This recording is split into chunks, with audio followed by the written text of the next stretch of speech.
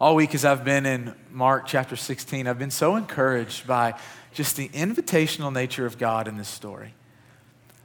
And what I mean by that is that we see in this text that God is in the business of, no matter where we are in our spiritual journey, meeting us and inviting us into deeper places of faith and participation in life with God. No matter where you are in your spiritual journey, I hope you find yourself in this story tonight. I think God has a word for us no matter where you are, no matter what questions you come into this place with, no matter what it is that you are uncertain about when it comes to God. I pray that tonight He will meet us wherever we are in all of our questions. Give us more of Himself. We're going to be reading in Mark chapter 16, but just to kind of set up the text a little bit, where we are, to catch us up on the story 3 days earlier to where we're going to be tonight, 3 days prior. It was on a Friday afternoon, right in the middle of the day at noon, where Jesus, the Son of God, was hung on a cross and He died. The Son of God was taken off the cross and laid in a tomb later on Friday afternoon. They rolled a big rock to cover up the tomb so that no one could get in. Saturday passed, and the story that we're going to be in this morning picks up on a Sunday morning, 2,000 something years ago. Mark chapter 16, verse 1. It says, when the Sabbath was over, Sabbath was Saturday, Mary Magdalene, Mary the mother of James, and Salome bought spices so they might go to anoint Jesus' body. Very early on the first day of the week, just after sunrise, they were on their way to the tomb.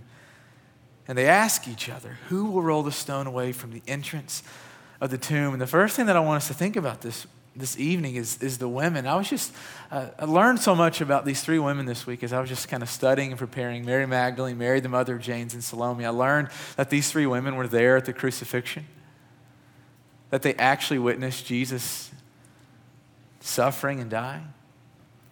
You can learn this in Mark chapter 15. I also learned this week that Mary, they walked as Jesus' body, his dead body, was carried and laid in the tomb. They saw with their own eyes where his body was laid, where the tomb was sealed shut.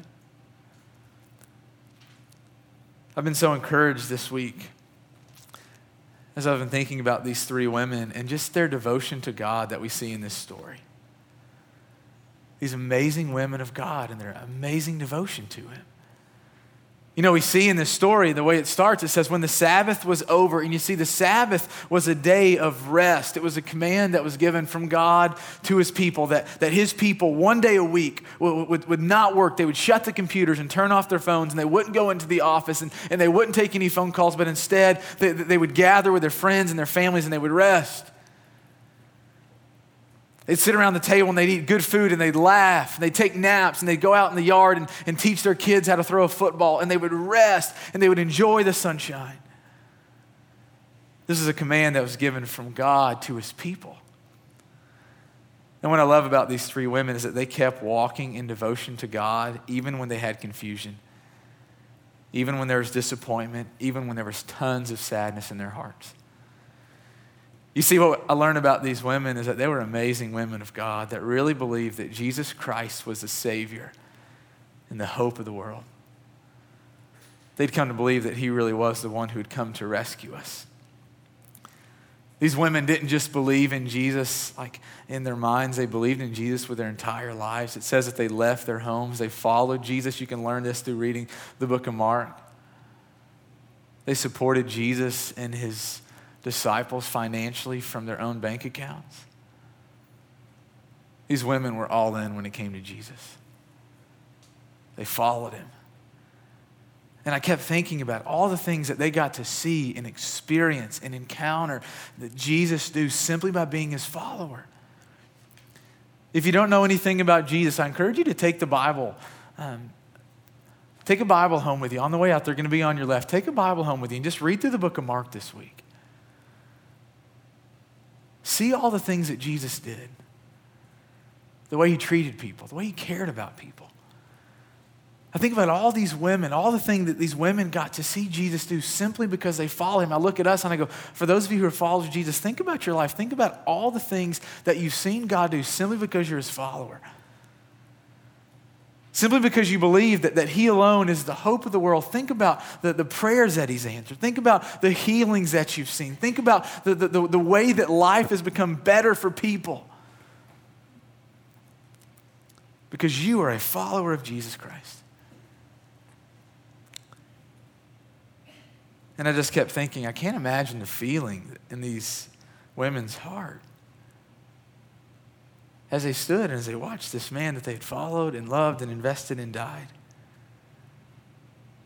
And yet what I love is that they still kept Sabbath. I love that they didn't go to the tomb on Saturday. Why? Because you weren't supposed to travel on Saturday. You're supposed to rest. And even in this subtle detail, we see them walking in devotion to God, even in confusion, even in disappointment, even in sadness. I'm intrigued by the question that they asked. They said, who will move the stone for us? So literally, there was a huge stone that was put in front of the tomb back then. A little bit different than the way that we do burials today here in Nashville, in America. And their question is so beautiful because it shows that what they want more than anything is to get to Jesus. And yet they understand that there is something in their way. Something that they are unable to move by themselves or even by community. That's going to keep them from going to the deepest places where Jesus is. And I don't want us I want us to take note of this, that these women kept walking with unanswered questions. They kept walking towards Jesus with unanswered questions. And I go, I wonder how many of us just need to be reminded of that this evening. That this journey of life with God isn't about having all of the answers. That in this journey with God, man, sometimes we're just more confused than we are anything. So many times in this journey with God, man, we're frustrated and we're sad because the God that we know exists with all of his power and all of his love and all of his grace and all of his kindness, and yet we look at the world around us and we go, man,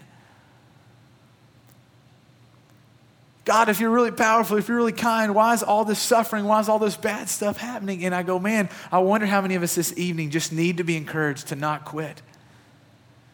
That if you come into this place with confusion and more questions than you have answers, and you're in the right place. You see, the people of God have always had questions, have always had confusion. And I love what happens when they keep walking and they keep going. Mark keeps writing in verse 4, it says, and when the women looked up, they saw that the stone, which was very large, had been rolled away. This is so beautiful. The thing that they knew stood in their way from getting to Jesus, the thing that they anticipated being a problem. When they got to the tomb, it wasn't even an issue. I wonder how many of those things in our lives exist. What are the metaphorical stones in our lives that we think will keep us from life with God? Should we have the faith, the courage to keep walking towards God? I wonder how many of those things we'll see disappear. Verse 5, it says, as the women entered the tomb, they saw a young man dressed in a white robe sitting on the right side, and they were alarmed. And I want us to notice this young man in this story for a minute. I think sometimes I get in the habit, like I'll read scripture and I'll read this story and I'm like, okay, that's cool, that happened. And I don't really let my imagination, I don't really let my curiosity run wild. Like I don't picture myself in this story. But I want us to imagine what was going on here, because this is a strange sight. It would be like going to your grandfather's tombstone at the cemetery. And when you get there, you come with flowers, you come to put something on his tombstone, to talk to him, whatever it is that we do at the cemetery, at the tombstone. I want you to picture, this is what's happening. These three women, they walk to the cemetery. And just picture this. You go to the tombstone to see your granddad, and you get there and you notice that beside his tombstone is 6 feet of dirt. a mound of dirt. And you notice beside the mound of dirt, there's this huge hole in the ground. And you notice behind the hole that there is your grandfather's casket, the very casket that you helped carry just several years ago. And the casket's laying wide open. And your grandfather's not there. Picture this. This is what is happening. And then to make things weirder, this random guy is there. It says a young man, and what this is describing is a man between the age of 20 and 40, a young professional. And he's wearing this white robe, and I'm going, man, we don't wear white robes, right? Like no one wears a white robe around these days. And he sits there, and he's sitting by the tomb, and he looks at these women, and I go, could you imagine what you'd be feeling? Of course they're alarmed. Who is this guy? And what did he do with Jesus? I love the words that he speaks to them in verse 6. He says, don't be alarmed. He says, you're looking for Jesus the Nazarene who was crucified. He is risen. He is not here. See the place where they laid him. Several things in this.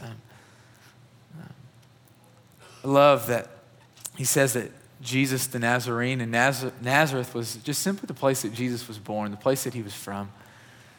It'd be like me saying Brandon from Kentucky or whatever, Hannah from Ohio, wherever it is that you're from. And it's just a way of designating that this person knew exactly who they were looking for. I want us to really just spend some time this evening, and for the rest of the week, I encourage you just to think about verse 6, to let your heart and your mind be fixed on these words and what this man tells these three women at the tomb. He says, you're looking for Jesus who was crucified. He was crucified. You know, I don't know what you think about when you think about crucifixion. I don't know if you've ever even heard that word before. It was a Roman means of execution in the first century. And what is going on here is that Jesus Christ, the Son of God, his body was stretched out on a horizontal beam, and they drove nails through his hands, holding him to the wood. He put his feet together, and they drove a nail through his feet to hold him to the wood.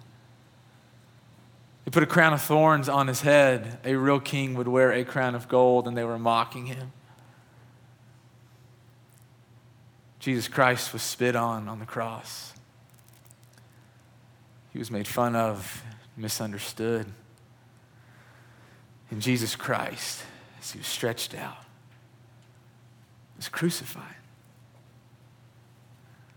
On Friday, I was reading this story with Finley, my little girl, and she has this little kids devotional Bible, and I found myself reading this story, and I was overwhelmed with like just tears. I started crying as I was sitting there reading this, and I go, I really believe this, guys. Like, I really believe that Jesus Christ, the Son of God, was crucified.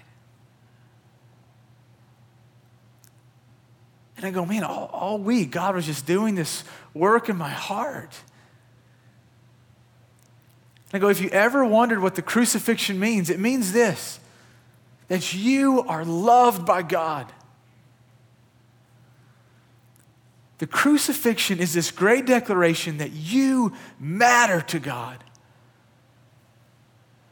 that you are loved, that you are valued. If you ever wondered, does God even care about me? The crucifixion is where he screams, literally from the mountain that he was crucified on, that you are loved by the Creator. You are loved by God. God the Father did not have to send his only Son, Jesus. Jesus the Son did not have to lay down his life. They did because they love us. You are loved by God. You matter.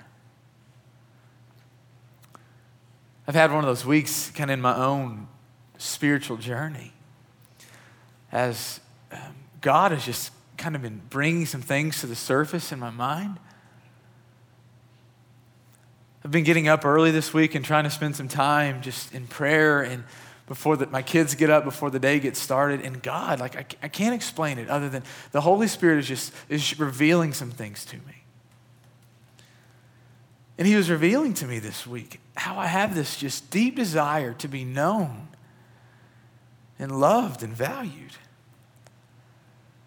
And all week God has just been doing this wrestling in my heart of how much my worth is connected to what I do here at Ethos. How much of my value and worth is connected to what you think of me. In this story of Jesus Christ and him crucified, God has used this week to speak directly into my situation, into my question, into my fears. And what he's shown me is that Jesus Christ and him crucified is meant to be the steady kick drum of our lives that tells us that we are loved, that we are known, that we matter to Jesus. And it's not because of what we do. It's not because of how much money we make or what others think of you. We matter because of what Jesus Christ did for us on the cross.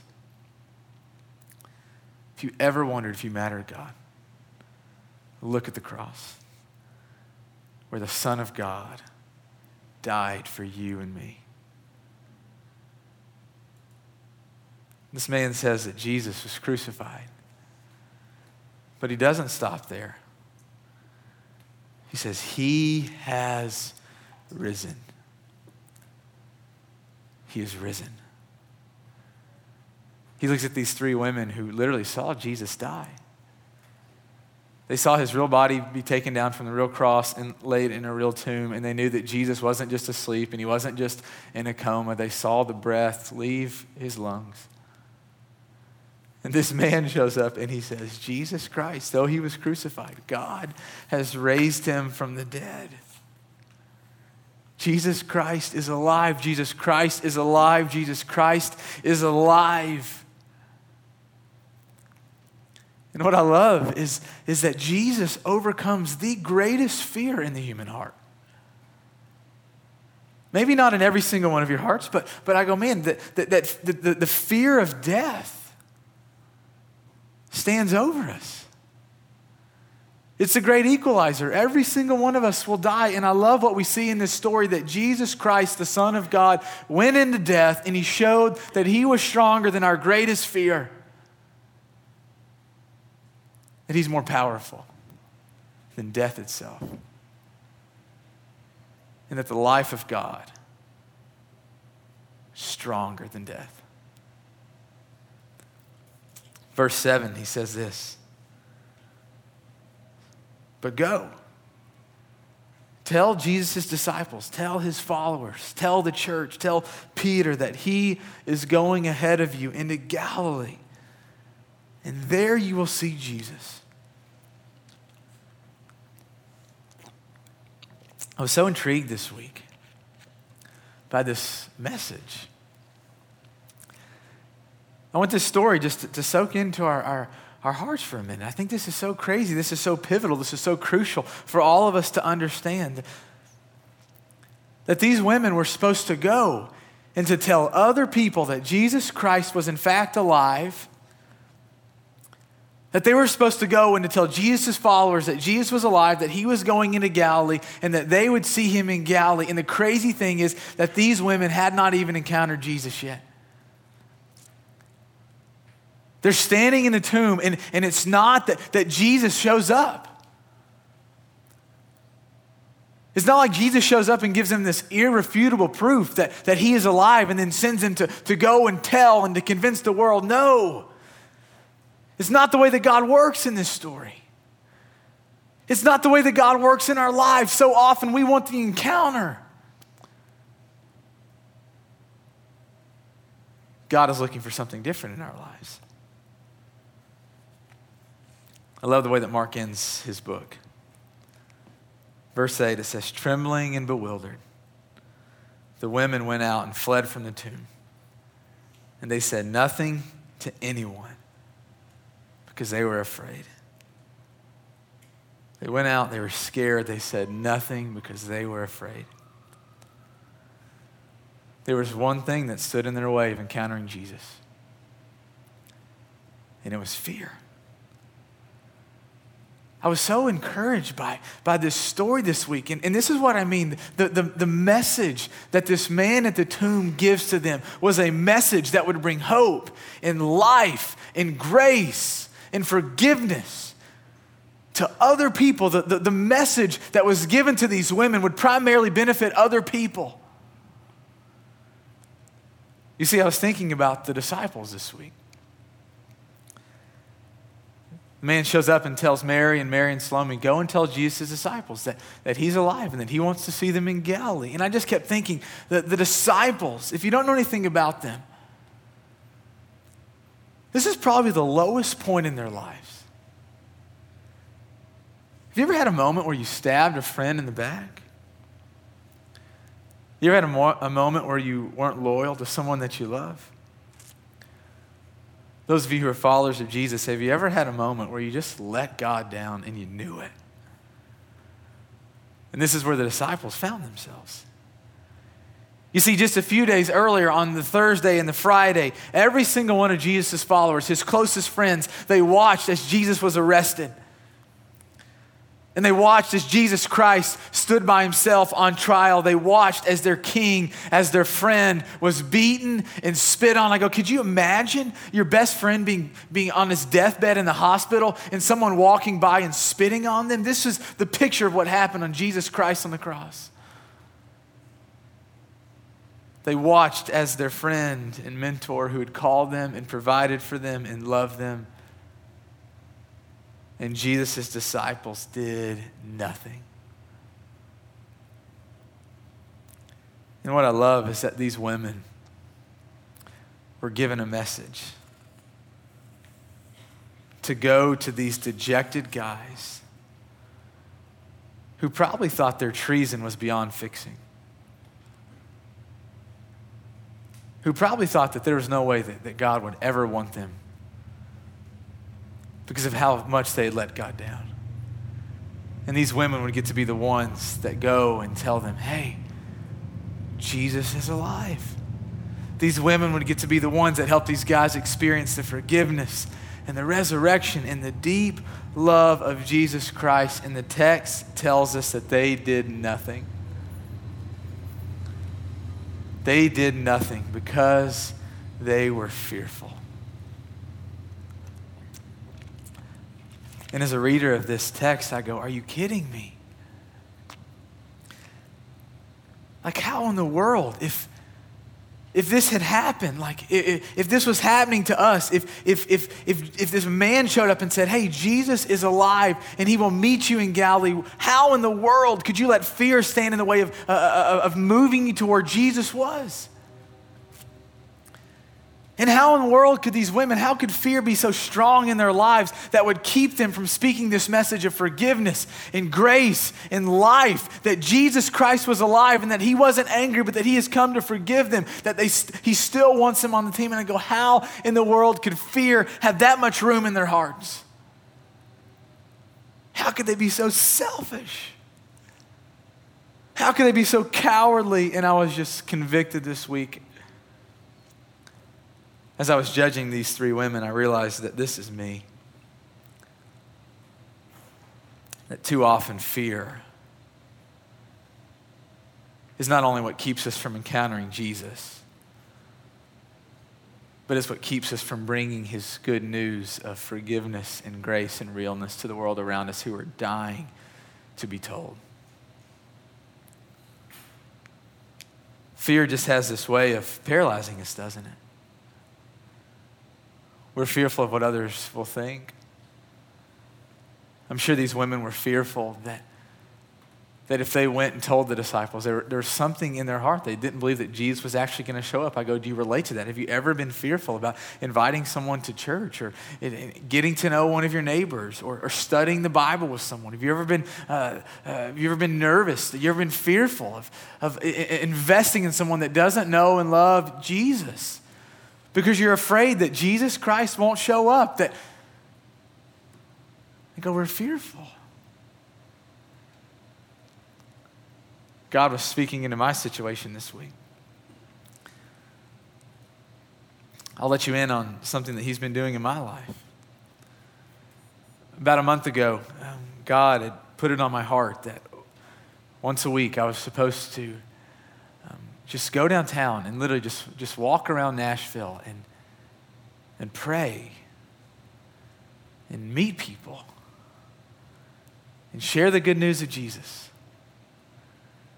And if people were thirsty, to give them water. And if people needed a ride, to give them a ride. Like God was like putting it in my heart to be available all day. And I have not done it yet. Because I have been so fearful. Fearful. Fearful of what, Brandon? God is like so good, and I believe in him. I believe that he died. I believe that he really rose. And I believe that he is giving us, as followers of Jesus, this amazing message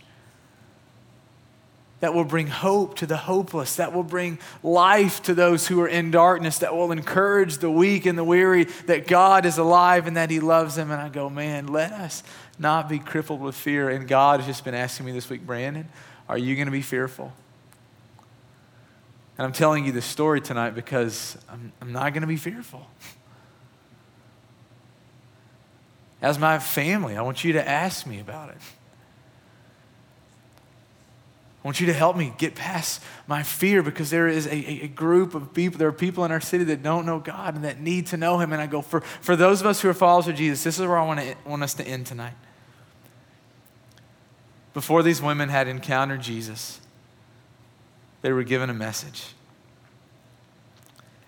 And this is a space that every single one of us we're living in right now.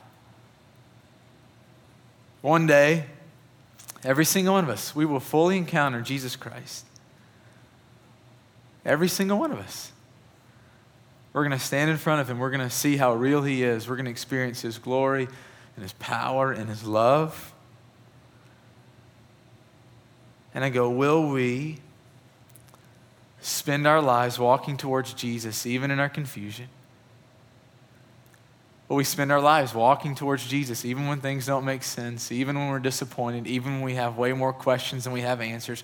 Will we be a people that go and tell before we even encounter him?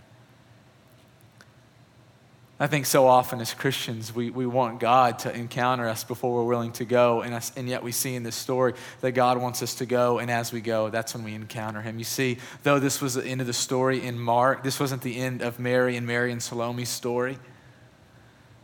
The book of Matthew, the book of Luke tell us that these women got past their fear and they went and they told the disciples, and the disciples went in turn and they encountered the resurrected Jesus. And along the way that these women encountered Jesus, and I'm going, will we as followers of Jesus not be content just to come and to wait for God to encounter us, but will we as a people of God go and speak a message of hope and life and forgiveness to people who are literally dying to hear it? Will you go with me? People need it. Will we go? For those of you who aren't followers of Jesus, I'm just so grateful that you're here tonight. If you're not a follower of Jesus, you are always welcome here. And you can come here every week. You can sit wherever you want, and you can listen, and you can ask any question. Like if you ever have a question, come and find me. I'll ask any question. I'll take you out to coffee. I'll do anything I can. We want you to know that this is a safe and welcoming place for you. And if you're not a follower of Jesus, I love the young man in this story, the young man in the tomb. And if you're not a follower of Jesus, I just want you to think about the metaphorical young men at the tomb in your own life. Are there people in your life that are pointing you to Jesus? Are there people in your life? Maybe it's your friends, or your house church, or your mom, your dad, your siblings. your girlfriend, your husband? Are there people in your life that are telling you that Jesus Christ is alive and that he wants you? One of the things that Jesus tells us all throughout Scripture is that if you will seek him, you will find him. One of the things that he tells us that if you're willing to follow him, you will discover the realness of who he is. And if you're not a follower of Jesus, I want to invite you to Jesus. I love that this man in the tomb, he reminds me so much of Jesus. The description that is given of him, that he's sitting on the right side of the tomb, that he's wearing the white robe. And I just kept thinking, those are some of the descriptions of the resurrected Jesus all throughout the New Testament. See this picture in Mark 12 of Jesus. See this picture in Revelation chapter 1. And what I want to say is this, that so often I think if we're looking for Jesus to encounter us, and I believe that he is encountering us, it just might not be the way that we expect. That he's working through your mom and your neighbor. He's working through your spouse and your friends, and he's inviting you to go to him, to fully encounter him. And if you are not a follower of Jesus, I want to invite you tonight to begin your life with Jesus.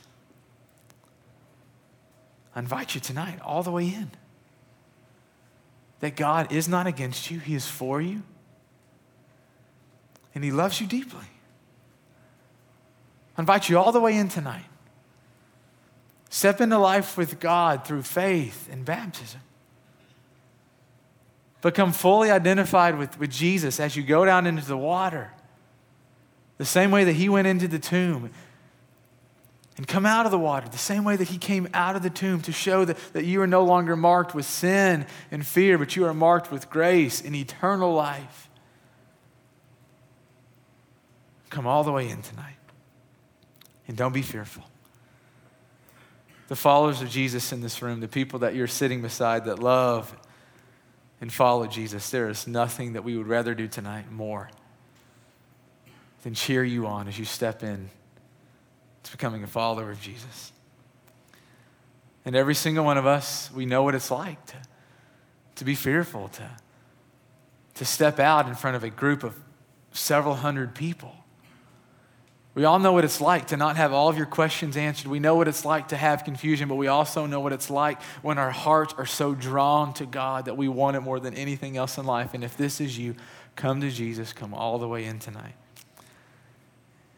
Here in just a minute, we're going to stand and we're going to take communion and we're going to worship. And if you want to give your life to Jesus tonight, just come to this Respond banner. There'll be some men and women, if you'd rather talk to a woman, up here tonight. We'd love to help any way that we can. Come all the way in tonight. Your story of life, the rest of your life with Jesus awaits. What will you do? Let's pray.